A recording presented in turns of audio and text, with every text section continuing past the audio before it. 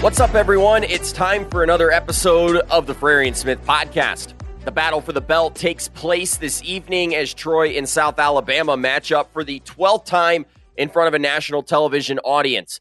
On today's episode, we'll talk about Troy's rise to prominence. We'll touch on the keys to a possible South Alabama upset tonight and make our predictions for tonight's critical Sunbelt West Division showdown. We can't wait to continue our Midweek Mania series. We hope you'll enjoy it. Let's not waste any more time. Let's get right to it.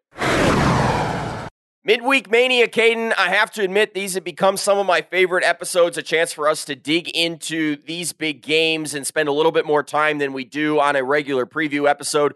Today, Caden, we're talking Troy versus South Alabama. It's going to air on ESPN2 this evening, 7:30 p.m. Eastern, 6:30 p.m. Central. We've got Lowell Galindo, Tom Luganbill, Lauren Sisler on the call tonight. Caden, I wanted to start by talking about the Trojans. And since the hiring of John Summerall after the 2021 season, Troy's become a real juggernaut in the Sunbelt West, the Sunbelt as a whole. They won the West Division last year. Their matchup with South Alabama was the deciding factor a year ago. Next came a Sunbelt title, then a Cure Bowl win, and now this year they're off to a 6-2 start and in command of the West once again. Caden, they're 18-4 under John Summerall in 2 seasons. There's a case, though, to be made that Troy is even better this year than they were last year.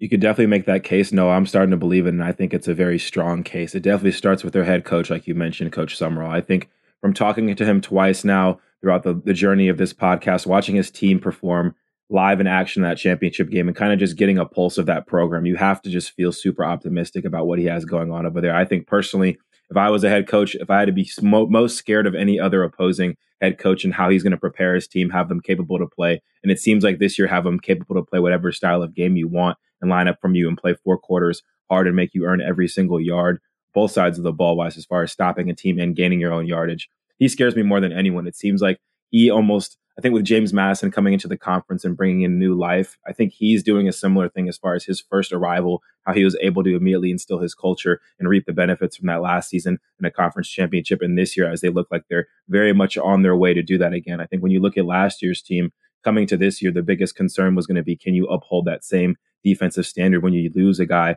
like a Carlton Marshall, like a Robertson back there, like a Craig Slocum? You have plenty of senior leadership that you now lose on that defensive side of the ball that was such a key to your success last year. And they've completely upheld that standard. You have to give a shout out to all those returning players, all those younger players on the defense who are now filling into those roles. They've completely kept the standard the same. This team is allowing less points per game than James Madison, 17 points, right where they were at last year, only 300 yards a game. And then offensively, that was the issue for this team last season. And this team has drastically improved on offense. They almost gain 100 more yards per game. They're scoring more. Their quarterback looks even more fully evolved and comfortable as a passer, has a great relationship and chemistry with his receivers, and your running backs leading one of the nation's leaders in rushing yards per game. So I think their offensive formula, their ability to now win in a bunch of different ways. We've talked about the way they were able to go into a Texas State game, beat them in a shootout where their quarterback throws for 40 attempts, and then you go into a game the previous week against an Army team where you beat them in a ground and pound battle when you're running back and your rushers get 40 attempts and you outrush an Army team that runs an option attack. This team is looking bulletproof. I think they're just a foxhole team. You have your leader at the top who's going to get his soldiers ready for battle. And every week in and week out, other than their James Madison loss and their Kansas State loss, which are both aging very well right now, this team has been absolutely rolling. And I think it's definitely safe to say that it's really about if you prioritize the defense or offense, however you want to scratch it. I think when you look at this team on paper and just watch them with the eye test, I think it's pretty clear that they look a little bit more improved than last year, which is just scary for not only South Alabama, but the rest of this conference as they look to return to that conference championship game. Well, Caden, you've said it before on this podcast. They're the ultimate chameleon, the ability to change their game plan based on their opponent and do it extremely well. It's been impressive to watch. Caden, meanwhile, South Alabama, they came into this season with New Year's Six aspirations. They brought back 19 starters, guys like Bradley Webb, Boyce, and Lacey on offense, and a secondary that was loaded. Tulane gave them a reality check to open the year. They bounced back versus Oklahoma State. That game has aged really well as well. They're now 6-2 and leading the Big 12. Caden, then there was the inexplicable loss to Central Michigan. They didn't show up against James Madison, but then you go and blow out Southern Miss. You blow out ULM before falling last week to Louisiana.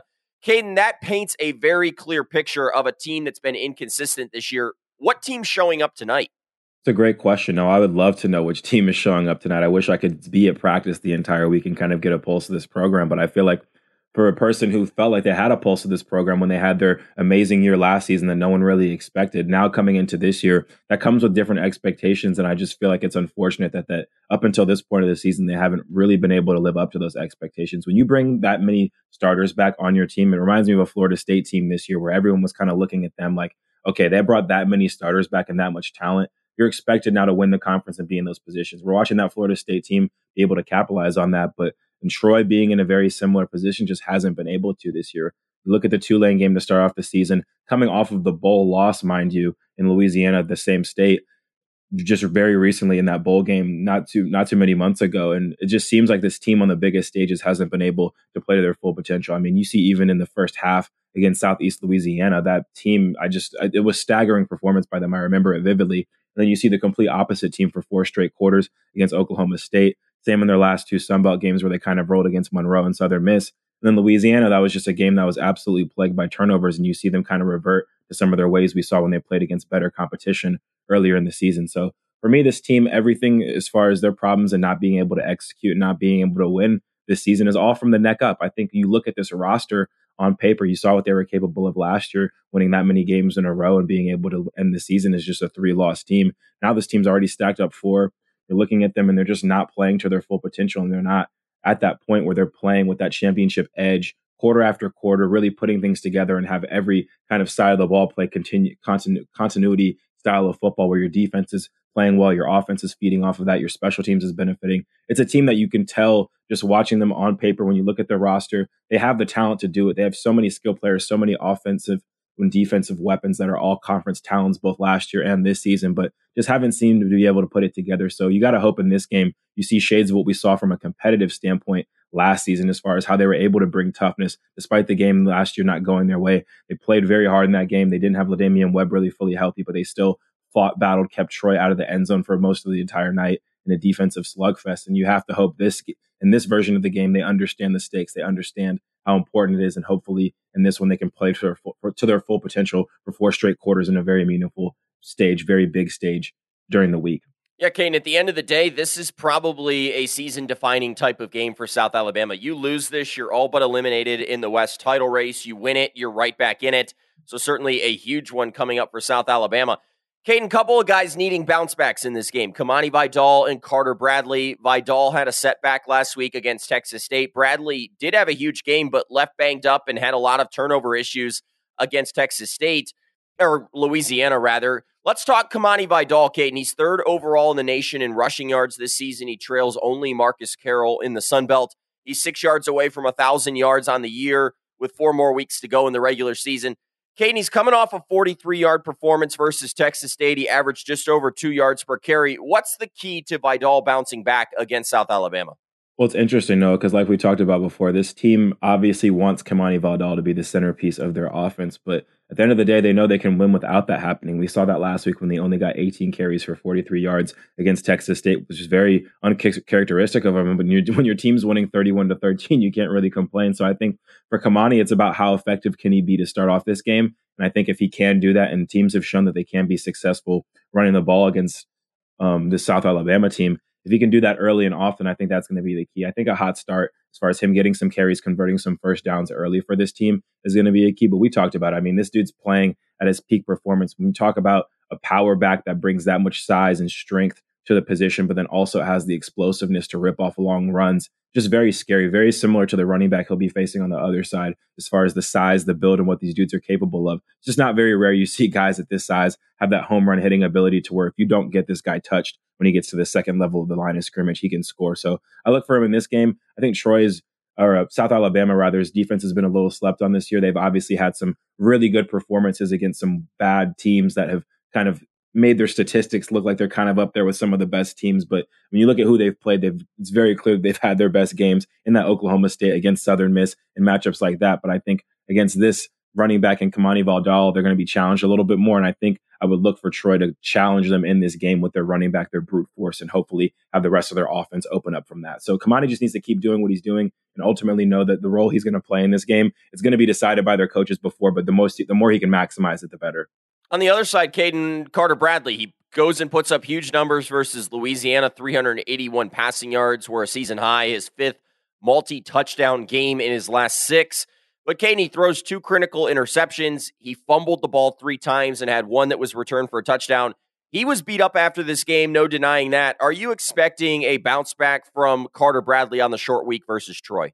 It's very tough, Noah, because I think there's a lot of factors that are going to play into Carter Bradley being successful in this game. First of all, we mentioned the pass rush of Louisiana. That one, they definitely showed up in that game. We asked if they were going to show themselves that we saw in the beginning of the season. They did. They sacked Carter Bradley 5 times in this game. And if you look at some of the losses this year, 5 sacks against Louisiana, 5 sacks against Tulane, 5 sacks against James Madison. Those are all losses for this team where Carter Bradley was under duress constantly. We know this Troy team hasn't really been as effective at getting to the quarterback this year, but they're still great at generating pressure. So I think first and foremost, it's going to come down to protecting Carter Bradley. And if he is a little banged up, we saw him leave the game with that knee injury. We'll know on the day of the game, truly when the things kicked off, if he's going to play or not. But I do think that's going to be where it all starts in protecting him. And then now it turns into protecting him and then him protecting the football. It was very uncharacteristic to see him have those 5 turnovers in that game. You're just not going to win a game against any team with any salt to their name if you're giving the ball back to them 5 times. You saw it in Wisconsin with the Davis Brin situation where he was giving the ball away to them. Just handcuffs your team and makes it very hard to win. So they can very clearly point at that to be a place where he can improve and they can play much better in this game compared to last week if he doesn't turn the ball over. So protecting him and him protecting the ball are the biggest keys. And then we saw last year when he didn't have LaDamian Webb really playing to his full potential, this team became one-dimensional. They couldn't pass the ball. So if they can run the ball just half as good as they did last year in this matchup, I think they'll be a lot better off. And then ultimately, Carter just has to play big in big games. We've seen him have moments where he has played and performed in the past in these big stages, but it all comes down to how much help he has. If he's running for his life, if he can't run the ball, and if he's turning the ball over, that's not going to happen. Caden, when you look at this game, and I think you were kind of talking about it, the key matchup, the trenches are an absolute given in this. There was a total of 6.5 sacks last year in this game. Troy stopped South Alabama's rushing attack dead in its tracks last season. For me, though, the top matchup right now, it's Troy's defensive backs versus South Alabama's wide receivers. Troy's secondary, Caden, they've been elite once again this year, particularly against the pass. You've got guys like Reddy Stewart, Oshai Fletcher, Del Pettis have been cornerstones of that secondary. South Alabama's wide receiver core, you've got Colin Lacey as the headliner, 957 yards this year, second most in the NCAA. Then you've got Jamal Pritchett, who's been a really pleasant surprise, rather. Caden, this is a fascinating matchup to watch in tonight's game. Yeah, I wasn't a big math guy, Noah, but when we talk about the given variable in math, the given variable of this game is the trenches are going to be where it's won and lost. That's where it's going to be huge. I think both sides of the ball know, especially South Alabama's offense, they have to slow down Richard Jubinor, Javon Solomon, TJ Jackson, especially Buda Jones, I think, at that nose tackle spot, and vice versa when you look at the other side of the ball. You have Jamie Sheriff coming off the edge. Brock Higdon is having a great season. Wykevius Thomas at that nose guard spot for South Alabama. This game is going to be won and lost in the trenches. We're going to find out very quick who can move the line of scrimmage, who can push the ball, who can have their running backs falling forward versus getting knocked back, and who's going to have their quarterbacks under the least amount of pressure. But I think when it comes down to the matchup that's going to decide this game outside of what happens in that front seven in that box where we expect it to be very physical, it's going to come down to the skill players, I think, especially when you look particularly at what we have going on in South Alabama at the outside spots compared to this defensive back unit we have for Troy. We've talked in length about how great this defensive backfield's been for Troy. Reddy Stewart's having yet another amazing season coming off of a game where he just had an interception and got his hands on a fumble recovery. But I think when you look at the wide receiving core for South Alabama, Colin Lacey's been absolutely consistent. You lose one of your other top receivers, he steps into that role immediately. He's going on a crazy streak right now of having 100-yard games back to back weeks. He's really stacking them up, and he's really establishing himself as one of the best receivers in the nation. So I think if he can do that against this effective secondary, if Carter Bradley knows even under pressure, even under duress, when he's on the run, inside or outside the pocket, if he can rely on Colin Lacey to be there like he has been all season for them, it's going to be huge for this team as far as being able to move the chains, get past that 50-yard line against a Troy team who doesn't allow it, and hopefully get the ball in the end zone. And you look at a guy like Jamal Pritchett, who really emerged last game as well. Love what we saw from him. Had a career high, I believe, in catches and yards in that game. Small, quick, twitchy guy who's been able to really get loose for this team and really grow as far as a player in confidence throughout the season and become more and more week after week a reliable target for Carter Bradley to rely on. But who are the other guys that are going to step up? We've been talking about Javon Ivory all offseason. Can we see him maybe step up in this game? Can we see some tight ends that we've seen get involved, really make an impact in this game? So I think looking just good on good in this game as far as matchups go, this receiving core definitely has the talent. This defensive back core for Troy definitely has a lot of talent that's a little bit more proven. And I think it's going to come down to who can win those matchups, who can get separation, and who can ultimately make plays in the pass game when these two units are on the field squaring off against each other. Ken, let's name some X Factor players in this matchup. I'll go first here. For me, Troy, I think a guy like TJ Jackson could have a big game in this one. We touched on kind of the importance of the trenches in this matchup. Jackson was notably suspended for the first 2 games of the season. Kane, he's taken some time to get back up to speed, but when you look at his stats over the last 2 games, he's got 2 TFLs, a sack, a fumble recovery, a forced fumble. He still oozes talent and has a chance to further elevate this Troy front 7, Caden. I think he's getting a sack in this game, and he's going to make things difficult on South Alabama in the run game. Who was your X factor?